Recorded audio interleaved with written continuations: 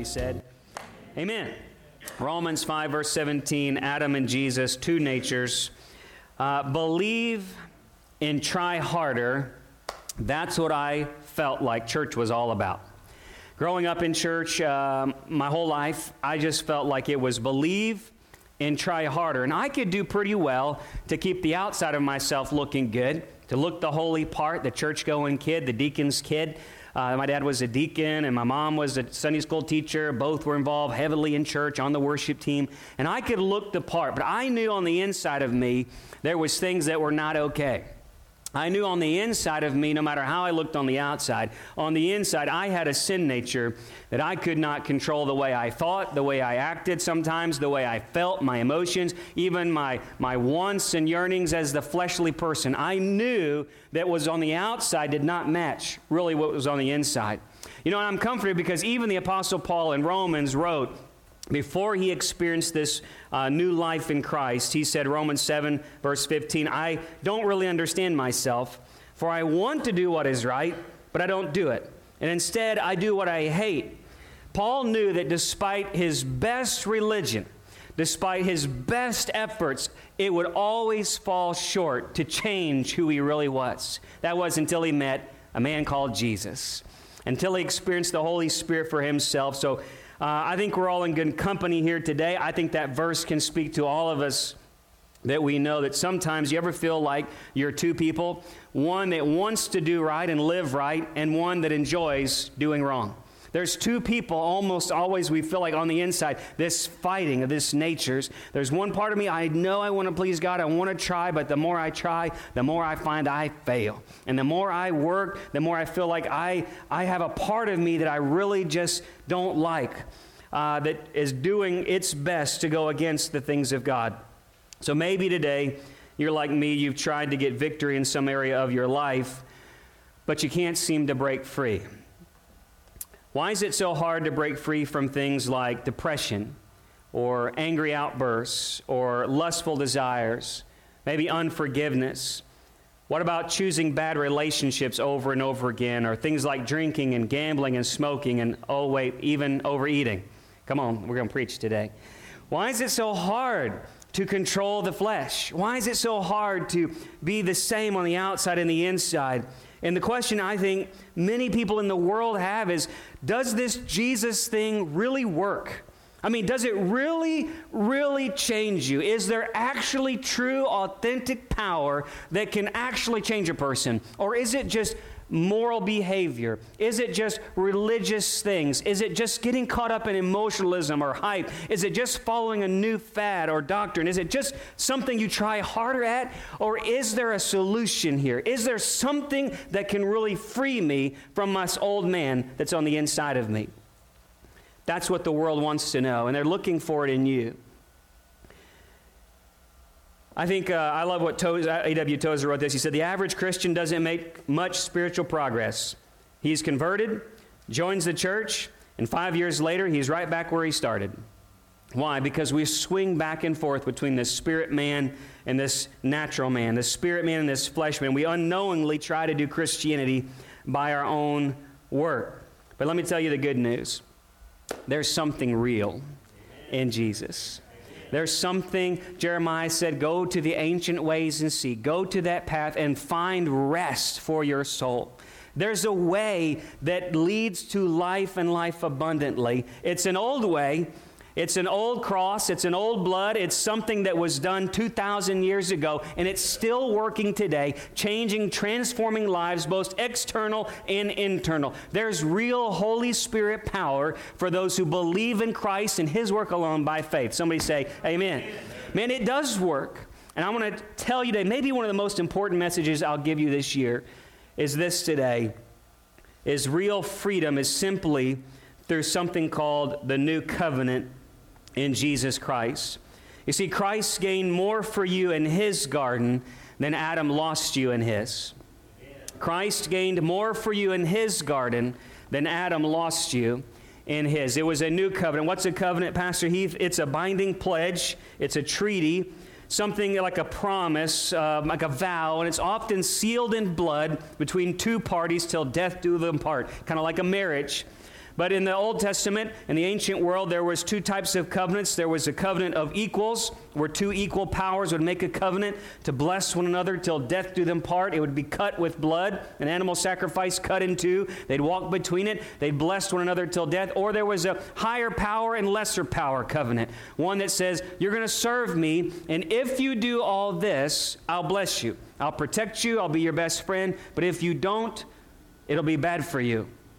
And those covenants were made.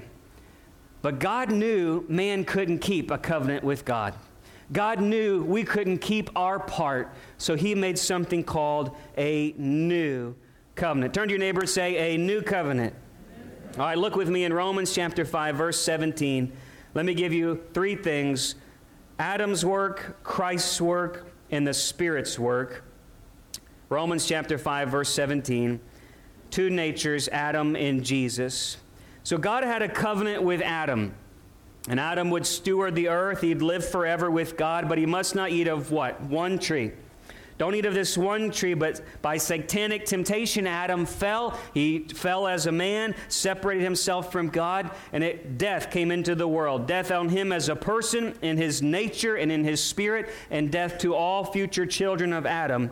And the price of this perfect man, Adam, the price of redemption to save a perfect man, required the blood of another perfect man. It was a life for a life. But here's the problem. No other perfect man existed. In all of Adam's children, nobody would ever be perfect again. And God, the only way to redeem Adam and all of his children was to find another perfect man. How many of you are glad that God had a plan? God had a plan, and God took Jesus up in heaven. He promised to himself, talked with Jesus, that he would raise up a son of Eve to break the curse of sin and destroy all the works of the devil. Genesis 3:15. Jesus would come down as a new Adam. He would make a new covenant with God for us, and his children would not be born of blood, but of spirit. Amen. Romans chapter 5, verse 17. Look with me. I'm going to read the New Living today. Here's what it says. So this is this theology. This is about two Adams here. Two Adams, the new Adam and the old Adam. For the sin of this one man, Adam, caused death to rule over many. But even greater is God's wonderful grace and his gift of righteousness. For all who receive it will live in triumph over sin and death through this one man, Jesus Christ. Yes, Adam's one sin, it brings condemnation for everyone. But Christ's one act of righteousness brings a right relationship with God and new life for everyone. Because one person disobeyed God, many became sinners. But because the other person obeyed God, many will be made righteous. God's law was given so that all people could see how sinful they were.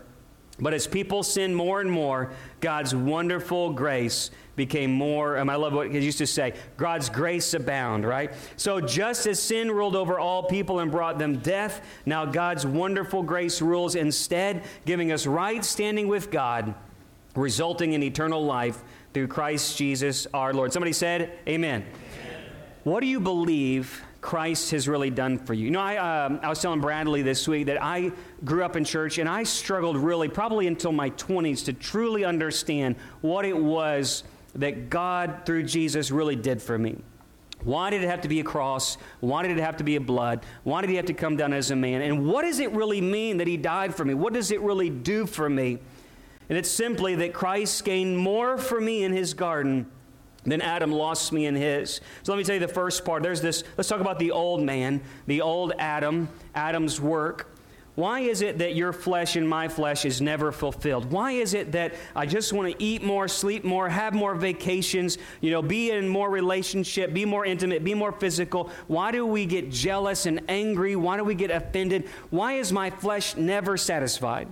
Because back in the day, going to the first garden, we were made with one God, one with God, right? In fellowship with him. The Bible says we were made in his image. And just like a mom and dad, when you went to that labor and delivery room and you saw your kid, and you're like, yep, that's my kid. Right? He's got your ears, your nose or something. But you knew that it was yours. Your imprint was on it. And that child grows up in your image. God saw Adam and Eve, and he saw himself in us. We were made to glorify God. You and I were made to worship God, to declare the glory of God to all creation. But guess what happened? When man began to take disobedience, Adam went to this garden, into this tree, and at that tree he disobeyed God, and it went from grace to disgrace. It went from obedience to disobedience. It went from living in life to living in death. It went from having identity and God's purpose and power for his life to a loss of identity. And since that day, man has been in an identity crisis. I mean, look at the world today. Are we in an identity crisis of all times? I mean, there is an identity crisis today. Who is a man? Who is a woman? What am I made for? What is my purpose in life? Where am I going? Who am I? Does God love me? What is my purpose for being here? Man has been on a downward spiral ever since because we traded the worship of God for the worship of flesh. Don't you see that today? Man, the worship of flesh is everywhere, the worship of self. And so what did God do? God had a promised plan of redemption. God gave this thing called the law, the Old Covenant. We have this Old Testament, we have a New Testament. That means Old Covenant, the Old Law. That law was given to Adam, it was given to Noah, it was given to Abraham, it was given to David in multiple covenants. But at the end of the day, it was always a covenant of works. 600 plus rules that you'd have to obey. It was an if-then covenant. Just like it was with Adam. If you do this, I will bless you. If you do this and serve me and obey me perfectly, it will go well with you. But if you do not, it will not. God gave over 600 rules of all these holy commandments, and Paul says it was impossible for the blood of animals to take away the sin of men. It could happen for a season. For a little while, you could do okay, but it never dealt with the real issue. Why? What was the purpose in that? It was to reveal, like Romans says, it was to reveal that we are utterly hopeless, helpless, and captive to this sin nature.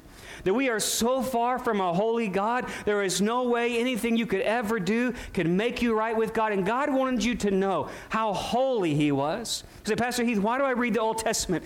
So-and-so begot so-and-so, and so-and-so begot so-and-so. You skip all those first, Leviticus through Numbers. Y'all don't never read that. But why? Why do we read that? Why do we know this?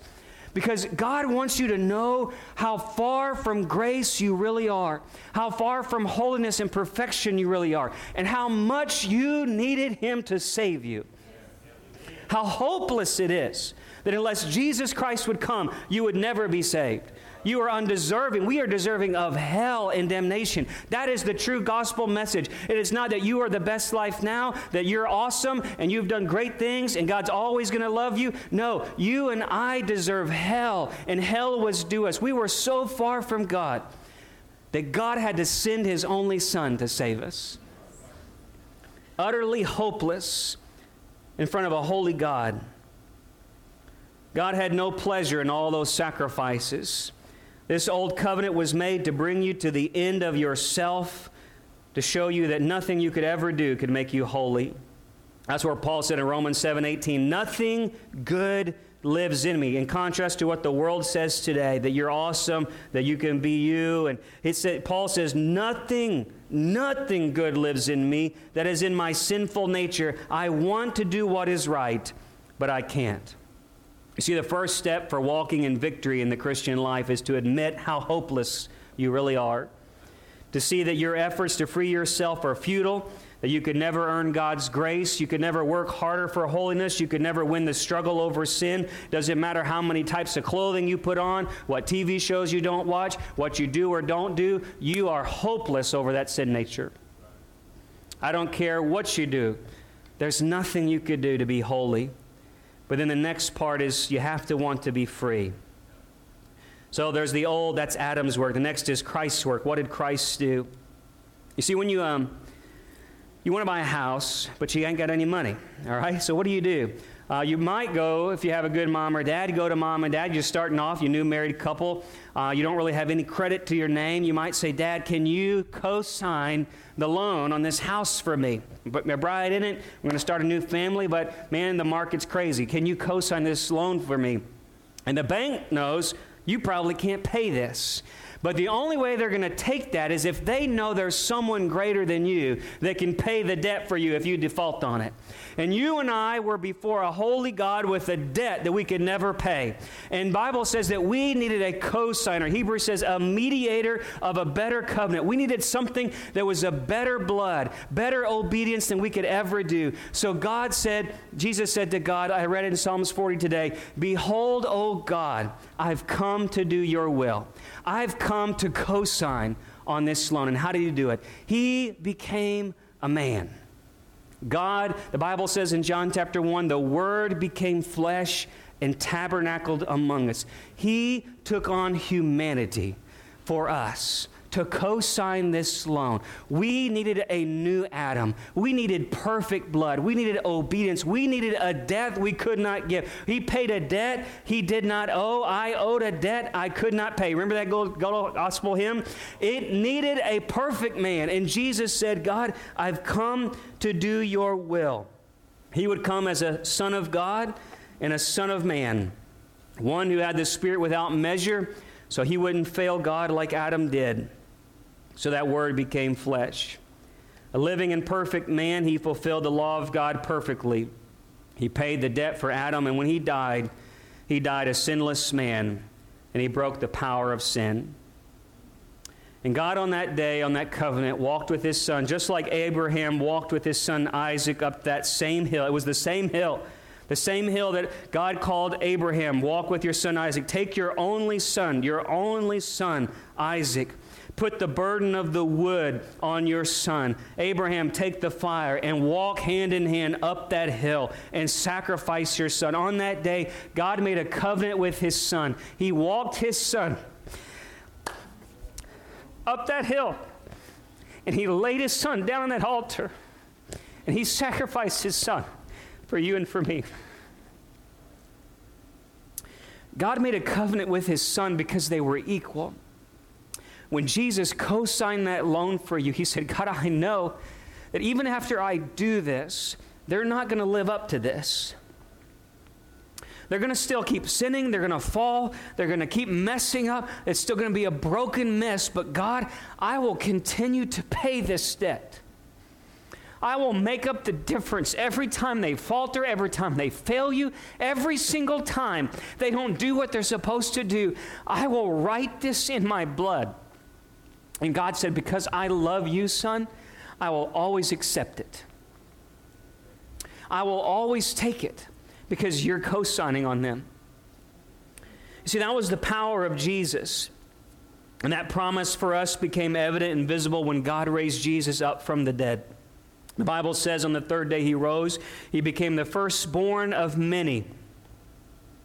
That means that God, through Christ, made a new line of descendants. And John said it wouldn't be men who are born of the will of men, but they would be born of the will of God. Jesus told Nicodemus on that mountain before he was crucified, he said, Nicodemus, it's not something you can understand, but unless you are born again from above, and you'll never see the kingdom of heaven. You'll never understand this. It's like the wind, Nicodemus. You have to be born again. He's like, how do I go back into my mom and come back out again? Well, this is weird language. He says, no, Nicodemus, it's by the Spirit of God. You're not going to be born of fleshly things. It's not about physical DNA. It's not about doctrine or denomination or church membership or baptism certificate. It's not about signing some kind of thing. It's not having the right thing. It's not having a dress code. It's not doing this, that, or the other. It is about being born of the Holy Spirit. And if you are born of the Spirit of God, you are God's kid. Jesus has a new line. The old Adam had a physical line, human DNA, works of righteousness that we would never attain to the level of perfection. We would always fail.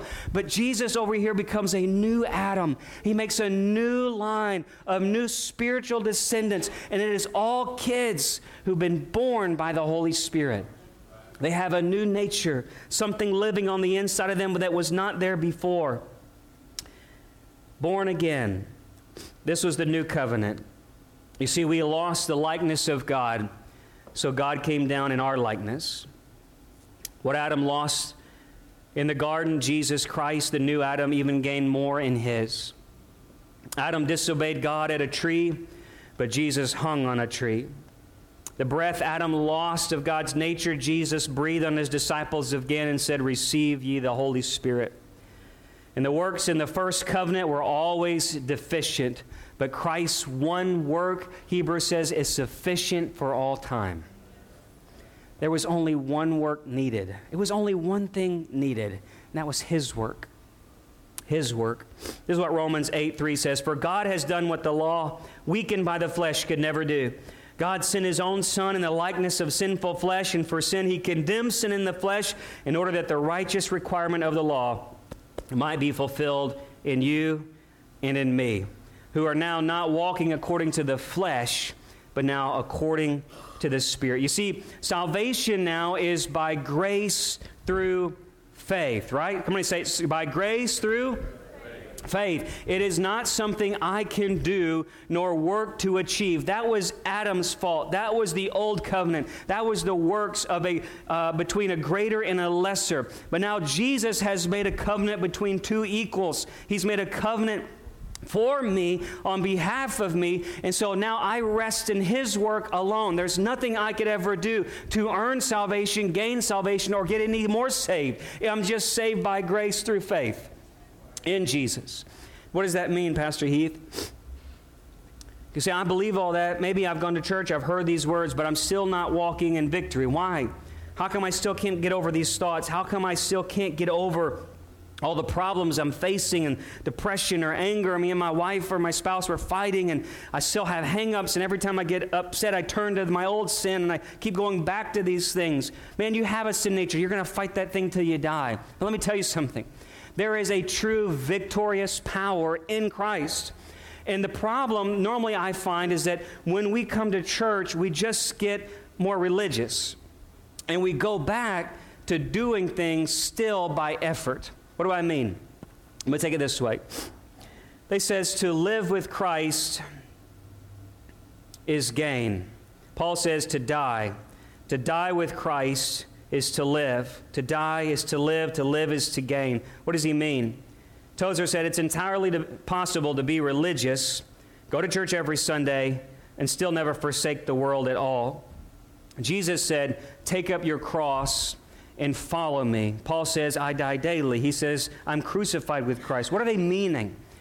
That they are continually dying to self-effort, continually dying to trying harder. David Wilkerson, a phenomenal mighty man of God, wrote a book. It is finished, one of my favorite books of all time. And in it, he says this about what is this place of crucifying yourself? What is the place of the cross? And here's what he says. It's a place where you know beyond a shadow of a doubt you can do nothing on your own. Somebody say nothing. Nothing. You can do nothing on your own. It's coming to the end of yourself. It's coming to a place of total helplessness where you stop struggling to please the Lord, where you stop trying to learn enough, be enough, do enough. And he says it's like that place that Jesus walked. It was a lonely, dark place where he felt abandoned by God, and he went to this cross and he gave up all power. He gave up all of himself alone, and then he died. He said, behold, O God, I've come to do your will. Not my will, but your will. He gave up all of himself. That's the cross. The cross is when I stop trying harder and I just surrender all my helplessness to God. See, what I was doing is I would come to church, believe all this, and then be like, man, I just got to do better. I got to stop doing this. I got to stop doing that. I got to start doing this. I got to try a little harder. I got to read my Bible more. I just got to put the filters on the TV and the computer. I've just got to stop hanging around these people. I got to change my dress code. Can't drink this. Can't look at that. And I would try. You know what that is? That's the old man. That's the old covenant. That's called works. That's still you trying. You know, you can try to die, but guess what? I'm not very good at dying. I've tried to die. I've tried to crucify this flesh over and over. And guess what? That was just me trying harder. That's still self-effort. That still works. On one side, I can do works of the flesh and go live all kinds of sin. And on the other side, I can come to church and do all kinds of works of religion, trying to think I'm helping God out by living better. But in fact, I'm not doing any good. But God says, go to the cross, be crucified with Christ, take up your cross and follow me, and I will make you. I will make you. Remember what he says in in Ezekiel chapter 36, verse 27. God says, I will put my spirit within you and cause you to walk in my statutes. You see, going to the cross is a place where you come to total nothingness. About 10, 15 years ago, I got to a place where I said, God, I can't even do this Christian life very well. I'm tired of trying. I'm tired of working, and I just totally give up. And he's like, that's what I've been waiting for. Where you stop doing it, and you let me do it in you. Stop trying to be better, learn more, do better, work harder. Heath, just surrender and realize you're helpless.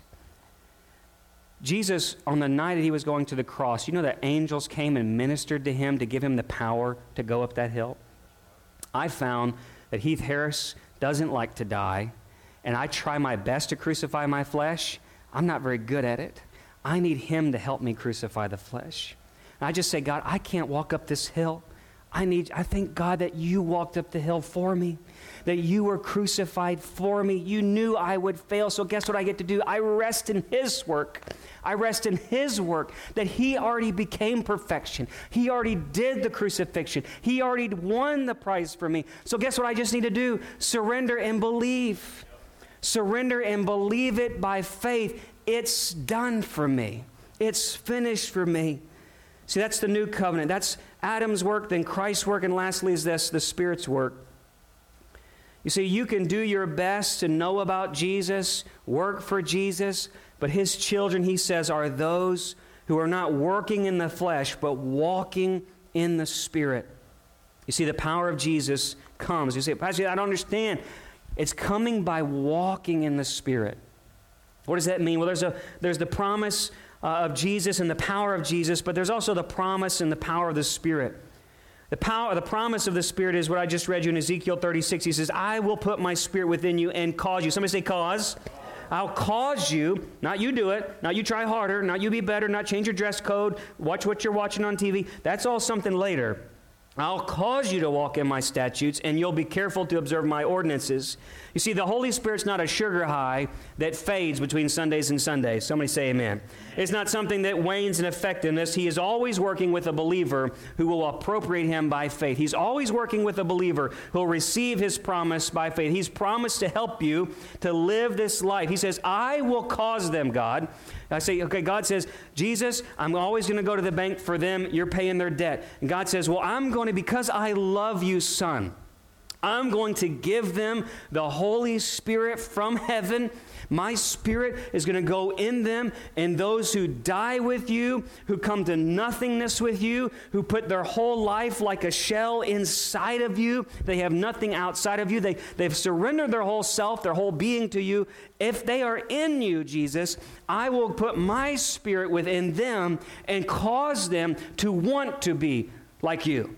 I will put my Spirit in them and cause them, move them. The word in Acts is be filled with the Holy Spirit. It means like we get filled with alcohol. It's called drunkenness, right? You start doing crazy things. You stand on tables, dancing, doing all kind of things that we shouldn't speak about in church, right? You're filled under the influence. He says be filled under the influence of the Holy Spirit, and you'll do things you wouldn't otherwise by Adam's nature do. You'll do things by a new heavenly spiritual nature, and thus prove you're kids of God.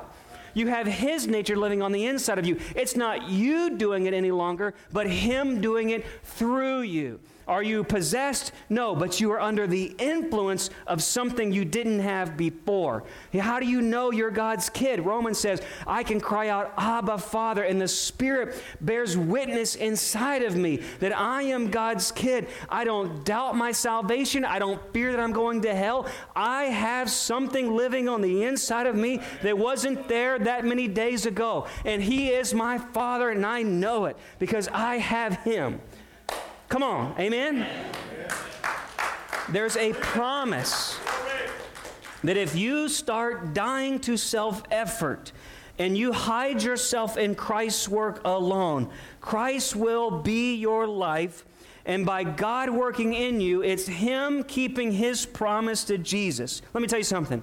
God is faithful to Jesus, and that's why God's faithful to you. God is faithful to Jesus to promise. He says, son, I promise to give them the Holy Spirit. And we're over here saying, God, I just don't know how I'm going to make it. I just don't know what I'm going to do. He's like, I've already promised it. I'm faithful to my Son. I'll be faithful to you. All you have to do is believe and receive what I've already promised. It's been poured out on the cross. Listen to me. We are asking for things often God has already given. He's already promised you the Spirit. Jesus has already paid for your sin. Paul says it this way in Romans 8, verse 13. This is the key verse, man. If you could put some on your fridge, if you're struggling today, read and meditate on this verse. Romans 8, 13. Here's what it says. If you are living according to the flesh, self-effort, trying harder, do more, be better, learn more, get in the right denomination, speak in tongues, don't cut your hair, put some dresses on. I don't care. Go to this denomination, be Baptist, be Pentecostal, be Lutheran. If you're trying harder by the flesh, it ain't going to work. You're going to die, he says. But if by the Spirit, somebody say Spirit, by the Spirit you're putting to death the deeds of the body, you will live. What does that mean? Are you perfect? No. Are you holy? No. But the Holy Spirit is. The Holy Spirit is holy, hence His name, Holy Spirit. And if you have the Holy Spirit in you, guess what you are? Holy. He put His Spirit in you, and by the Spirit you can put to death the deeds of the body. You will live, not by trying harder, being better, learning more, but by surrendering yourself to put yourself in a place of nothingness. God, I give up trying. Holy Spirit, I believe you have all the power I need. You have the promise of the Father, and I surrender all my life and effort and struggle to you. I give up trying. So Holy Spirit, I'm going to the place of death. I'm dying, find myself dead in Christ, Colossians 3:20, that I might live in Christ with God. I am in Him, and if I'm in Him, I'll live. Amen. What does that mean? I believe that Christ freed me from sin. I believe I don't have to live like I used to live. I believe He gave me all the power I need, and I receive that power just like salvation by faith. Some of us believe that we're saved by faith, but we don't believe we have victory by faith. Let's be honest. We believe we're saved by faith, but we don't believe we have victory by faith. We believe we're saved by faith, but we don't believe we have the fullness of the Holy Spirit by faith. Let me tell you something. It's the same promise. It's the same work. It happened on the cross, poured out on Pentecost. He's given you everything you need to live the overwhelming, victorious, devil-chasing, conquering life in Jesus Christ. Why? Because Christ gained more for you in His garden than Adam lost you in his. Would you close your eyes and bow your heads with me this morning? Father, I pray over every man, woman, boy, and girl here today that we would receive by faith all that you have promised for us, all that you paid the price for us, that we would die with Christ, have our life hidden in Christ, crucify that old man, Lord, not by our own efforts or works that we could do or boast about, but simply come to a place where we give up all of ourself and receive all that you've paid the price for. Holy Spirit, I pray encouragement and faith to every person struggling today. Maybe you're here today and you have been struggling with life-controlling issues, struggling with thoughts and behaviors and feelings, struggling with unforgiveness or addiction, struggling with habits that have been hanging you up for so long. If you would just believe right now that Jesus is enough, if you would come to the end of yourself every day working to just surrender and just receive all that He's already given to you. Jesus promises freedom. He says, I will cause them to walk in my statutes. I will put my Spirit within them.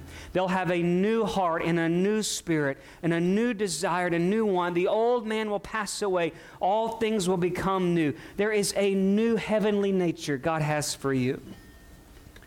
So, sir and ma'am, would you just right now just begin to make an altar? Maybe you've been trying harder. trying to figure it out, trying to live better. Go to church, pay your tithes, do better, try not to cuss, try not to do this, try not to do that. Try to look the part, act the part, but you know on the inside, God, I have really still messed up. I know with Paul, there is nothing good in me that is in my old sinful nature. So God, I just surrender by faith. Jesus, you are enough. Jesus, you are enough. You are all that I need. I'm helpless without you, Jesus. I'm hopeless without you, Jesus. And I receive by faith the work on the cross was sufficient for me. Your work was sufficient for me. And I lay my life down and surrender. Holy Spirit, I need you. Holy Spirit, cause me to walk in obedience with Christ. Holy Spirit, give me the power that was promised on Pentecost. Give me the fullness of the Holy Spirit in power to be a mighty witness for God, not by my own efforts or my own wants or my own desires, but by the desires that come from heaven at your throne above. Holy Spirit, would you shake your church once again? Revive us, oh God, to biblical New Testament Christianity that burned across the Roman world and took the world by storm, and 300 years shake nations, oh God. Bring us back to a place of Holy Spirit takeover.